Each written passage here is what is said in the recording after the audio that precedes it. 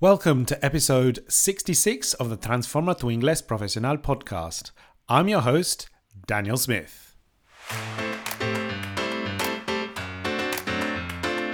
Today, I will be talking with Alistair, an amazing coach from my team, all about the difference between footing, running, and jogging, the mysteries of puenting, why un parking and un camping are so confusing for native speakers, and how the ing form became so fashionable in the Spanish language.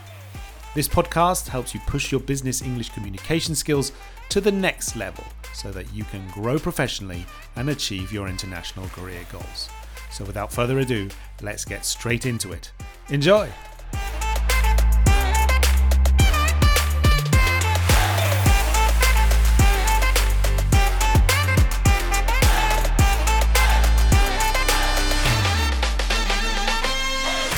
Hi everyone, today we'll be doing something, again, a little bit different, and it's all related to some words that certainly I noticed when I first moved here to Spain, and they're actually English words that have infiltrated into the Spanish language, and the problem with these particular words is that the translation itself is somewhat confusing, and if Spanish speakers use these words, then a native speaker could actually be confused themselves.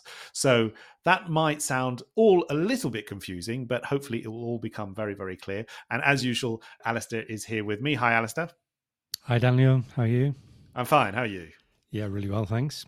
Good. Yes. Now, this is kind of all connected to the fact that last week we were talking about teeth, different types of expressions with teeth, and we were talking about brackets and braces, right? Spanish speakers often say they have brackets on their teeth, and we were saying that that's actually paréntesis.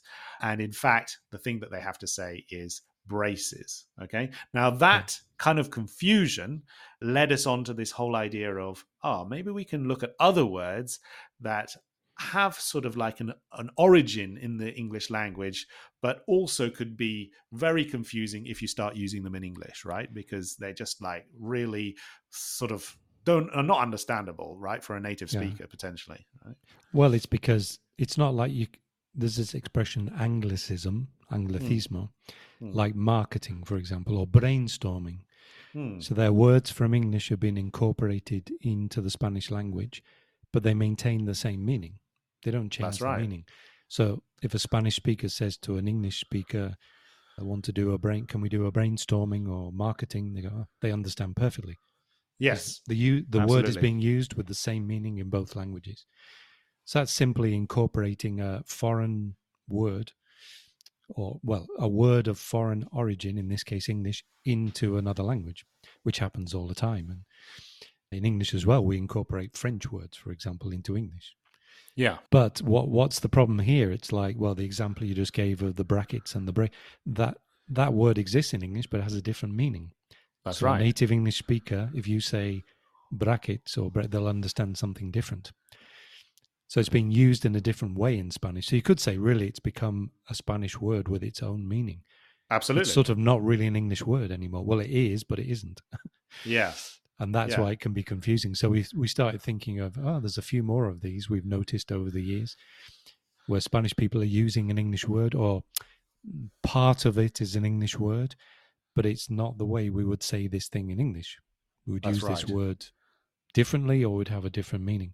So it can be very confusing for a native speaker hearing these words in Spanish, because they're like, what? That's right. Yes.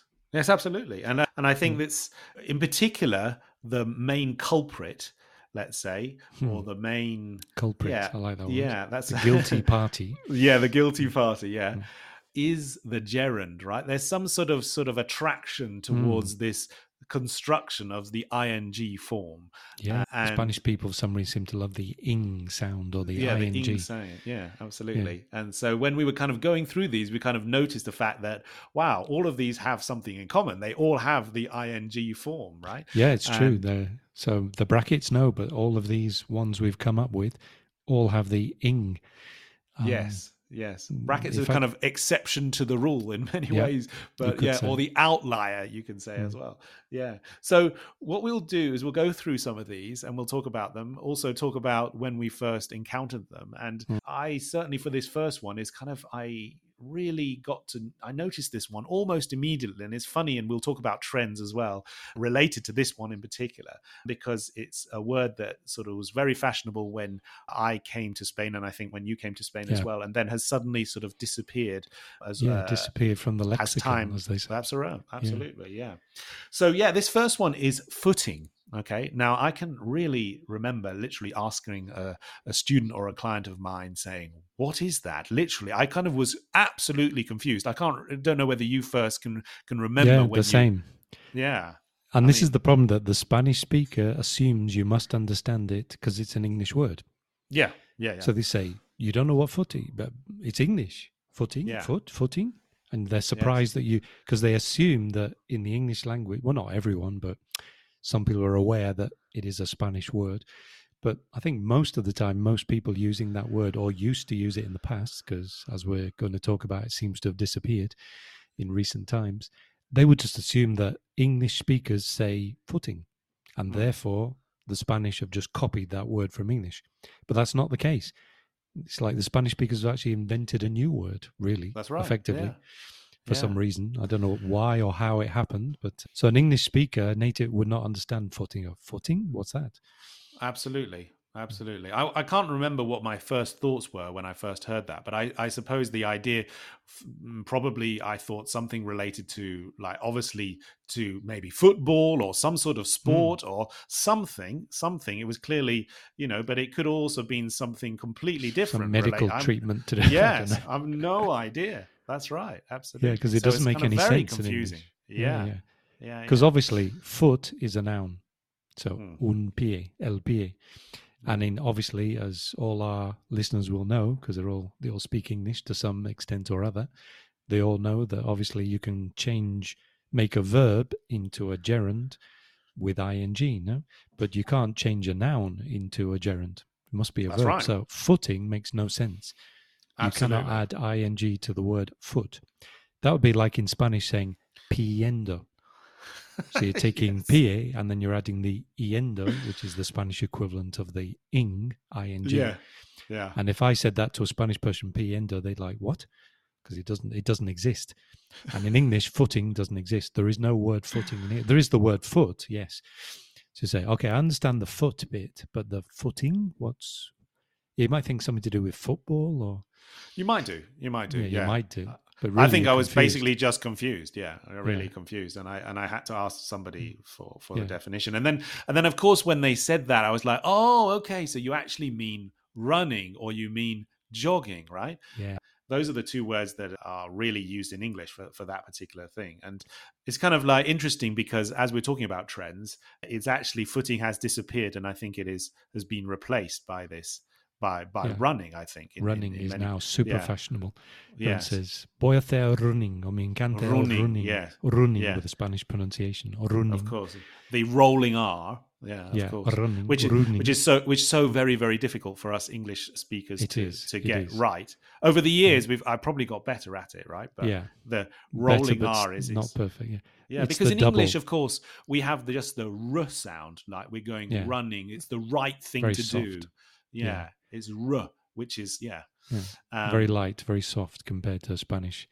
So I find it very difficult to be able to pronounce the difference between butt and a dog. Okay. So if you think of that, so one is with one R and one's with two. Now, yes. So sometimes I say perro, people are like, are you saying butt or a dog? Because a dog is perro. You have to get that R, which is very difficult for us. So I said those two words basically the same, more or less. Yeah.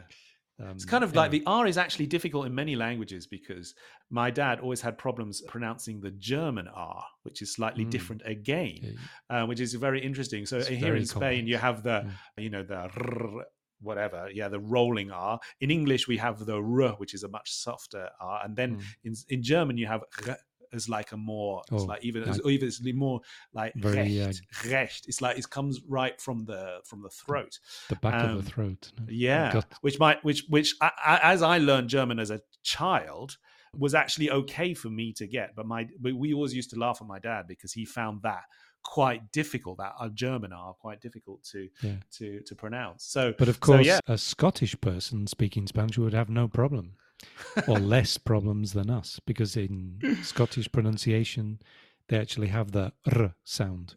That's true. A Scottish person, instead of saying road, like we would say, the R is almost non-existent, very soft, road. They'd say road. Yes. In a typical Scottish accent, there's variation in Scotland between accents. Of course. But most Scottish people would say road. So for them to do the r sound wouldn't be a problem. It's a bit like me coming from Liverpool. I think we mentioned this before. People in Liverpool have the h sound. So instead of saying back, they say bach. That's very very Scouse, as we mentioned before. People from Liverpool are Scousers. Yeah. So for me, for example, I can say Getafe, and I don't have any problem with that. But lots of English people find it That's really useful, and really useful. Yeah. Obviously. So it's strange. If you're Scottish or Scouse, there are two aspects of Spanish that are not that difficult for you, but they are for most English people, or most English speakers, I should say. Yeah. So it's strange. It's just a coincidence that, in a Scouse accent, you've got the h sound, and in the Scottish accent, you have the r sound. Yeah. And it gives you a slight advantage, shall we say, over you coming from Bournemouth, who have neither the nor the r. That's true. So Liverpudlians and particularly maybe the Scottish have an advantage over the Southerners. Spanish. Southerners, definitely, or Americans, for example. Yes, absolutely. Yeah, and it's kind of interesting. Well, we have gone on with tangent, but it's kind of interesting, and it just shows how Spanish speakers often have pronunciation issues, but we also have pronunciation issues going the other way. I mean, it's absolutely especially with those two, probably the most difficult. Yes, they are. Except for me with the sound. Yeah, that's an interesting sound, that one. Because I found that one particularly difficult as well, because my brother-in-law is called Jorge, and even you can see that I still find that difficult. Jorge is it's difficult for me still, and I have to literally concentrate on it. Well, most English speakers pronounce it, and also Spanish speakers. It depends where you're from. So South Americans in general, and people in Andalusia, I've noticed, almost pronounce it more similarly to an English person. So somebody from Madrid, for example, has got the strong, Jorge, Getafe, but somebody from Andalusia, or I don't know, from Latin America, they have more of a h sound, which is how most English people actually pronounce we would say it like that. Jorge. Jorge, yeah, we'd say that. Without that, but you've got to get the r. Well, it's doubly difficult. You've got the h and the r in the same name. Right. So it's Jorge, but it's very difficult for English speakers, I should say. That's to get that word, that name, no? Yeah. But anyway, probably he's like literally testing me. Like he's chosen the most difficult word for most difficult, the most difficult name for an English speaker to pronounce. It's like Jorge, Jesus. Anyway, so back to what was it? The running. The running. So now this word running has replaced, it seems. What in English we call jogging, the word hasn't changed. People still use the word jogging in English. Yeah. Obviously, running is just the verb to run. Running, you can use that in all senses. So you're running tomorrow. I'm running a marathon. And maybe running, you would think more professional, more competitive, longer distances. In the Olympics, people run. No?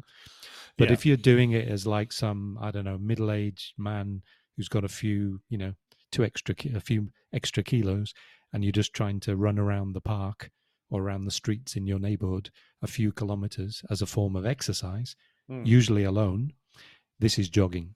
So it's slightly different. Although obviously when you're jogging, you are running by definition. Yeah. But in Spanish now, nobody I haven't heard for years people say, voy a hacer footing. No. So it's kind of interesting because I mean, a native speaker would understand running. That's not. Yeah, they would absolutely. But footing, no, they go footing. What's that? Yeah. So footing has kind of gone and no longer exists. People don't really use it. But at the same time, jogging is hardly ever used. And even maybe I've never heard a Spanish speaker really say jogging. No. And so it's like, I never had it's a Spanish student who knew that word in English, right, jogging. Exactly, yeah, jogging. Although, I mean, I think jogging became very popular in the United States. I think jogging, you'd often see, the president of the United States going for a jog with his bodyguards through Central Park or somewhere. Yeah, that's type. It was a very common thing, like, and it was really referred to as jogging rather than running, because running, as you say, is kind of maybe a little bit more professional. Professional, yeah.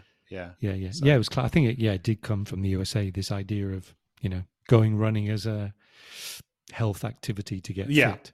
That's right. People who would not normally run at all in any other way just go running around the park a few kilometers, to try and lose some weight or something. No? That's right.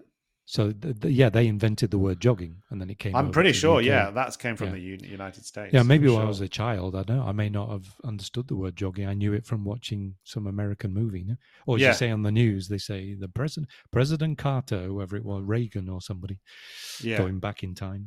Absolutely. He's jogging with his bodyguards through the park. That's right. So I think we incorporated that word from American English. Sure. Yeah. So do you go jogging, Alistair? No, I did try. I did try jogging at one point, but I just didn't like it. I just do not like running. I get very tired, very out of breath, and I find it boring. It's very solitary. It is solitary. Experience. That's right. Yeah, actually, it's very bad. I think running, if you want to call it that, or jogging, I don't think it's good for you. It's good. Well, cardiac. Yes, you're getting your heart pumping the blood around the body, but it's really hard. Running around the street is very bad on your joints. That's true, yeah. So I think people who do a lot of running, and especially start running longer distances, doing half marathons and, taking it more seriously. Yeah. I think later in life, they often have problems with their knees, their ankles their back. Because it's very hard on. So I'm not sure it's actually very healthy, to be honest. That's my excuse anyway for not doing it. That's your excuse, absolutely. And potentially it could be better if you actually go to a running track where the surf is a little bit softer. Then if you're doing it there, maybe that's a bit different. Yeah. But, with proper running shoes with the spikes. Yeah. If you do it more like athletic sense. But just, putting on your trainers and running around the streets around your house. I'm not sure how good that is for you in the end. There was something else I wanted to mention there, but it's like, it's just, one of those things that people really do get into it, don't they? And they really love it. It becomes an obsession, an addiction. Yeah, absolutely. Yeah. My brother-in-law is totally addicted. Right. So he started just doing some light jogging or footing. Yes. The typical thing around where he lives, a few kilometers to get fit or to lose weight or whatever it was. To get fit in his case more than losing weight. Right. And now he's running marathons. Wow, I think that's how it starts for many people. That's absolutely, yeah. Yeah, and he's completely upset. Yeah, he runs every single day. Even on holiday, he'll wake up early, 6 a.m. before the rest of the family, and go running by the beach, doing 10K every morning. Wow. And then he'll run, popular 10K, half marathons. So I think doesn't happen to everyone, but I think you do. It's like going to the gym. Some people get addicted to the. Yeah, so I think the exercise produces. Not sure what it is, adrenaline, endorphins, some kind of endorphins, in the body, which give you pleasure. So you want to keep doing it. Yeah, absolutely. And some people find it very therapeutic as well, kind of like a way to kind of blank their mind. So like after working, like disconnect from all the work and the stress, and that's probably very true as well. I mean, that's I would agree with that aspect of it. Yeah. So now I try to go to the gym 2 or 3 times a week. And do various things in the gym. And I suppose, you're disconnecting your mind from the day to day, and absolutely. And I prefer doing that to jogging. I suppose you can do it in all weathers. I mean, jogging, the weather doesn't have to be fantastic, but it's not very pleasant jogging when it's very cold or raining. Yeah. Whereas at least in the gym, you can go more or less, the weather is irrelevant. Absolutely. So let's move on to the next word. There's also an ing word, right? All of these are ing, and all of them do create a lot of confusion if you use them when you're speaking English. And this one in particular is kind of interesting because it is connected to the whole idea of a bridge, right? And it's actually puenting. Okay. Yeah. Puenting. Now, I haven't heard many people say this for a while, so I don't know the kind of fashionable status of this at all. No, I think it's still used. It's still used, right? Puenting. Referred to puenting. Yeah. Now, this is an interesting one. So the previous one was taking an English word foot and then adding the ing. This one is taking a Spanish word, puente, and adding the ing. That's true. So it's even stranger in some ways. So the first time I heard puenting, I was like, what? And they said, and then the person said bridging. So they translated puenting. Right, thinking, direct translation, yeah. If puente is bridge, this activity must be bridging, no, logically. And they say, bridging. What's bridging? I have no idea what you're talking about. They're saying, bridging, puenting. Yeah. They go, nope, sorry, you'll have to explain. Yeah. So we have a completely different word in English for this, couldn't right? Be more absolutely, totally different. That's right. And we did do a little bit of research just before we started recording, and we'll come into that in a little bit. But the actual word itself is bungee jumping, which is probably not very easy to remember. It has to be said. Jumping in itself is okay. You get that's easy to saltando. It's easy. It's absolutely. The bungee. So the first thing people say when I tell them, they say, what does bungee mean? And I would say, well, I don't actually know exactly. I mean, the bungee is the harness. It's the equipment you use to do it. So when you jump off a bridge, you need a bungee. So, that gives the name to the activity, bungee jumping. So it's really jumping with a bungee. Is that the harness or the equipment that you need? Yeah. Now, where that actually comes from is another question, because people say, why bungee? And I say, I don't know. That's what it's called. But we did actually look it up, to see. We did. Yes. And it actually refers to the elastic cord. So obviously for bungee jumping, you need an elastic cord. But of course, the whole idea of just saying elastic cord is like a little bit boring. But so the actual origin of this particular sport is that this particular elastic cord can also be called a bungee cord, right? Yeah. And so therefore that's why you get the idea of bungee jumping. Now there is a bit of discrepancy. Is that? Discrepancy. That's it. That's the word. Discrepancy between how it's spelt, because some people like to spell it with a Y at the end and some just put a double E. So there is a bit of a difference there. But yeah, the bungee cord itself is what has given the name to this particular sport. Yeah, and apparently it was invented in New Zealand, which is a big country for this kind of, what would you call them, adventure sports, activities. Yeah. So a lot of people go to New Zealand and participate in a lot of these kind of dangerous sports, or maybe not dangerous, adventure sports. High adrenaline, high energy sports is a very big place to do it. So someone there invented in the 80s, I think we read, late 80s. Yeah. And apparently the word for an elasticated cord is bungee, which makes sense. But in England, like I'd never heard, I only know this word in the context of bungee jumping. I would never call an elasticated cord a bungee. Sure. But that makes sense. So in New Zealand, or maybe Australia, I don't know, this cord is called a bungee. So it's logical. You're jumping with a bungee. So bungee jumping sort of makes sense. Yeah. I think I've seen it spelled, I'm just thinking, with Bunji with an I as well. Bungee. Really? Wow. All sorts of different ways wrong. Then. Yeah. So there's 3 ways you can spell it, because the sound E could be Y, could be I, and could be double E. They'd all, you pronounce it the same way. Absolutely. The bungee. Yeah. So couldn't be more different than bridging, no? Yes, absolutely. Bungee Very different. Jumping. Have you ever been bungee jumping? Or I haven't. No. Would you like to do it? I don't think I would like it very much. No, I think I would have to also almost be forced to do it. To be honest. For me, it would be a torture. Like, if you want to get some information out of me, just threaten me with bungee jumping. I'd tell you anything you want to know, because I'm afraid of heights. Right. So I wouldn't be throwing myself off a bridge with 40-meter drop. That's right. Or parachuting or hang gliding or any of these other adventure sports, because I'm terrified of heights.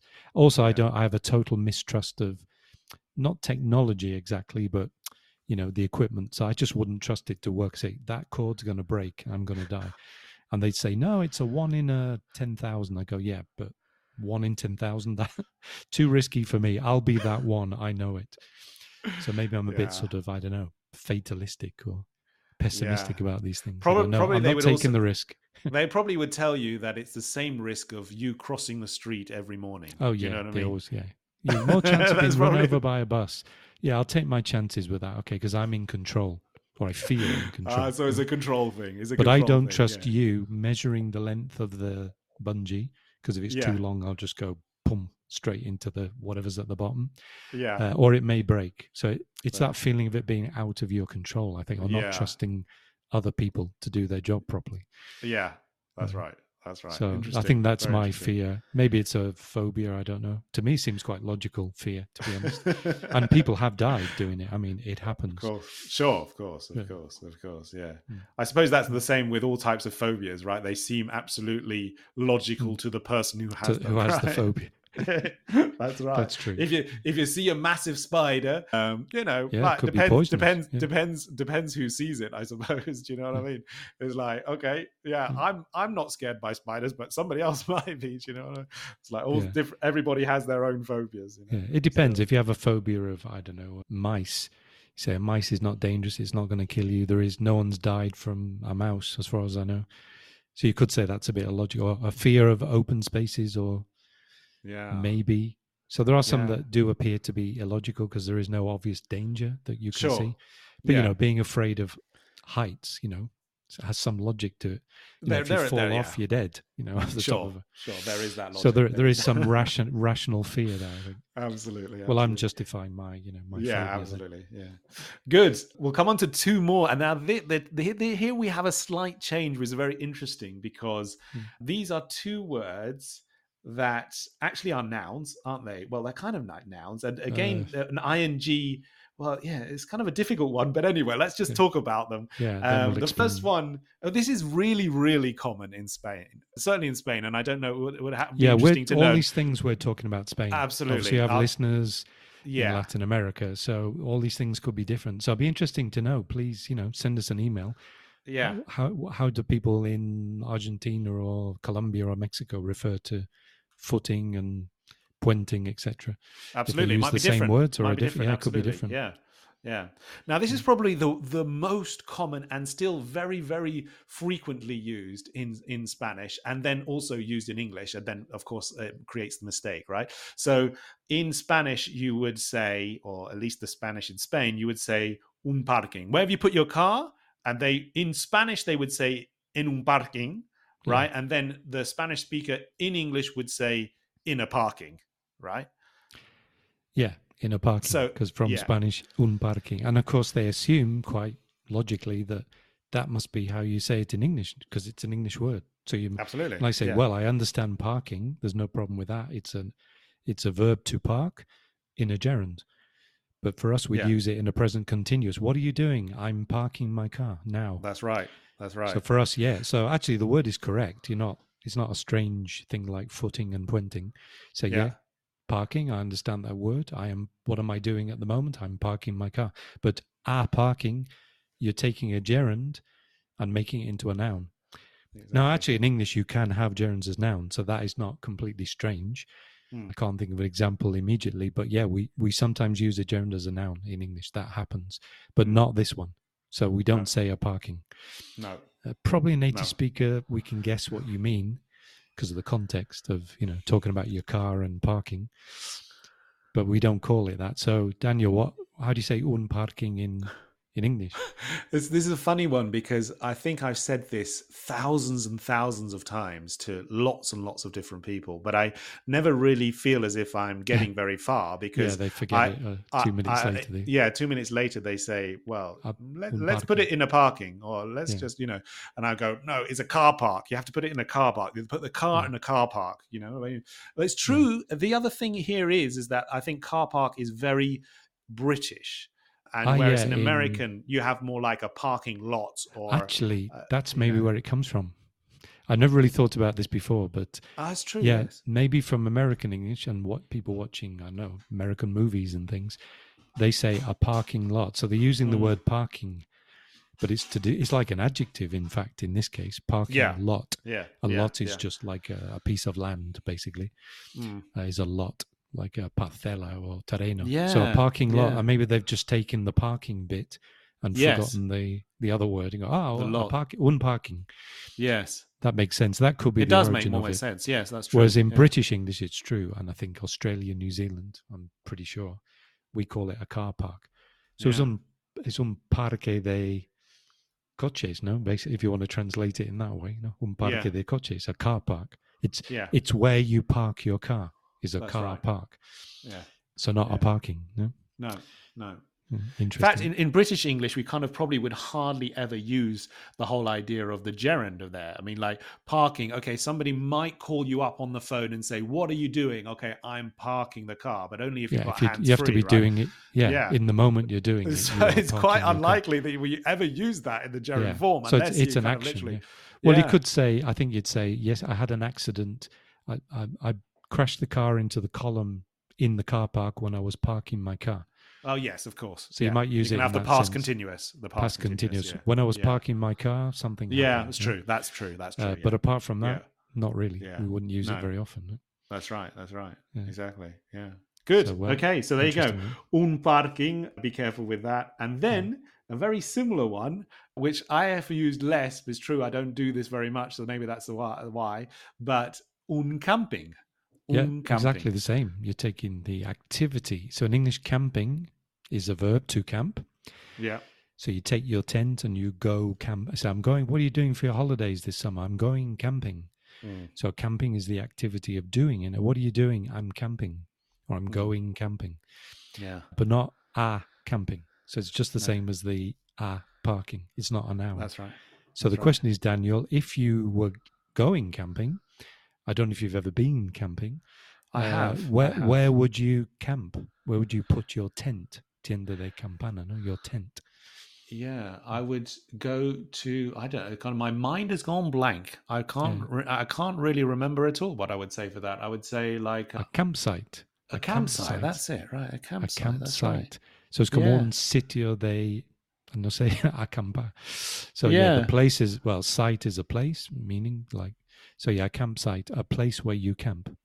Yeah. It's a bit like the car park, place where you park your car. So you would go camping in a campsite.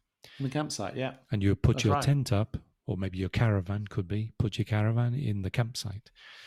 Yeah. So again, have you ever stayed on a campsite camping? Well, when I was a kid, I used to live in Belgium, and we used to have a caravan, and we used to keep the caravan in Holland, which is kind of just like a few hours drive away. Across the border. Yeah, across the border. And we would keep it there almost for the whole year, not completely the whole year, but on a campsite. Yeah. So it was basically, we would go there just to kind of like get a bit of a fresh air and like escape the city, a little bit. Yeah. And that was very good. So yes, when I was a kid, I used to go camping a lot. I mean, of course, it's a little bit more comfortable when you have a caravan. Yeah, caravan than a tent. Yeah.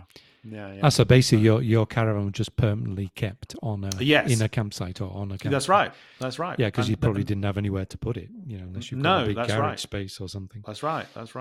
And Dutch camping sites are spectacular. I mean, they're really, really good. I mean, there's a kind of a national thing in Holland to go it's a big camping. It's a really massive thing. It's like incredible how big it is in that country. And so for us, it was like a nice thing to do, nice to have it there. And just if we wanted to go for the weekend, we could just go, take it with the car and go off somewhere and bring it back. No, you can do that as well. But the reason we didn't move it very much. You didn't move it. You tended to stay there.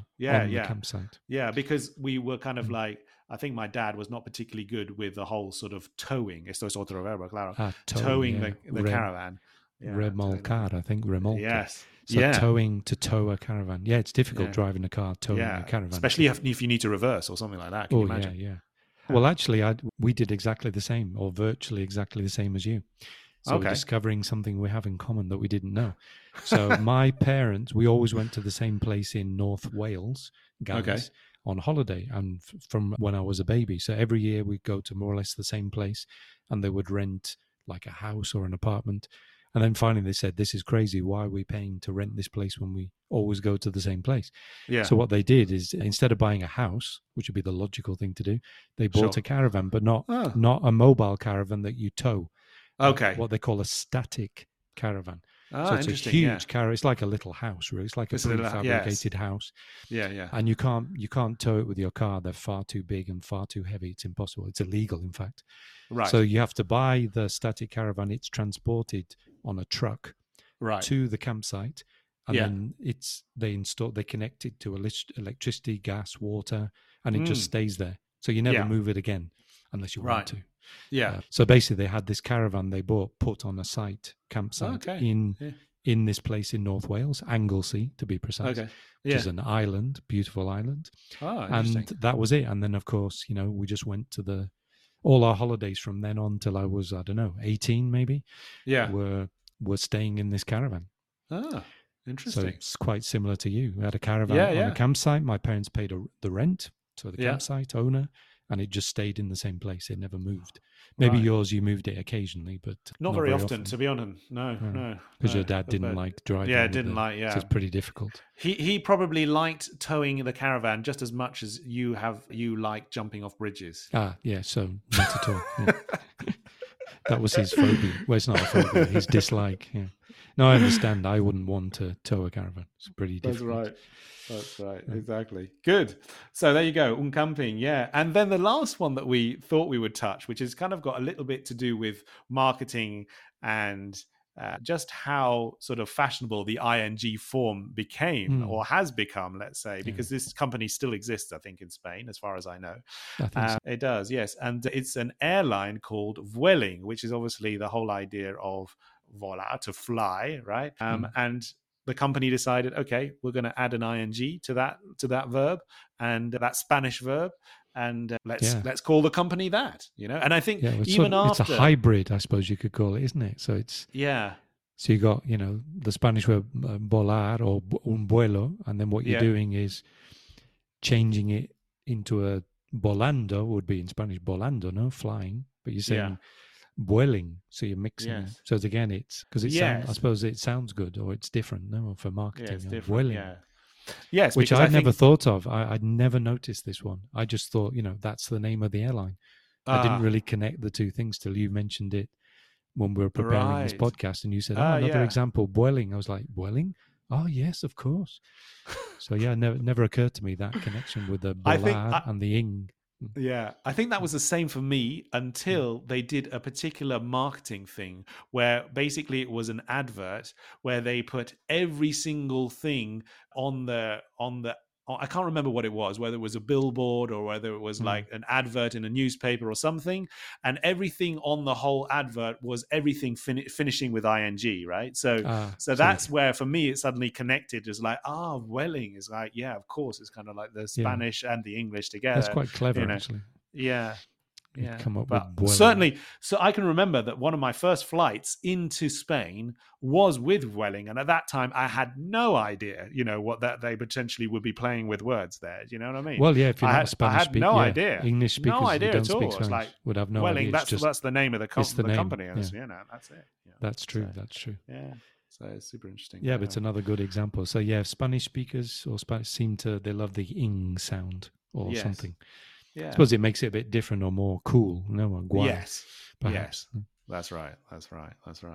Fantastic. Great. That was really interesting. I love that. So let's go through those quickly. We had footing at the start, which obviously very few people will be using now, but just be careful with that. You would have to say running or jogging. Be careful with that pronunciation of running as well. Don't use the rolling R, as we said. Then, of course, puenting is not bridging, it's bungee jumping. And hopefully we've given you the origins of that name as well. The bungee cord, where it originally came from in New Zealand. And then we covered the whole idea of parking, camping, where basically is a parking lot or a car park or a campsite, which is really important, which I couldn't even remember. That's kind of what happens when your mind goes blank. This is the problem. Yeah. Right? That's absolutely the way. Your mind goes blank. Yes. In blanco. And also living here for so long, you start thinking of a camping. I'm sure I've used the word a camping and a parking. Yeah, probably. And then the last one, of course, is that airline company that we have here in Spain, which is called low Vueling. cost. Low cost, absolutely. Yeah, low cost airline. So that was really great, Alistair. Loved it. Thank you very much. We'll be back again next week. Yeah. And as usual, fantastic. Yeah, thanks. A pleasure as always. Cheers. All right. Cheers. See you then. Bye-bye. Bye.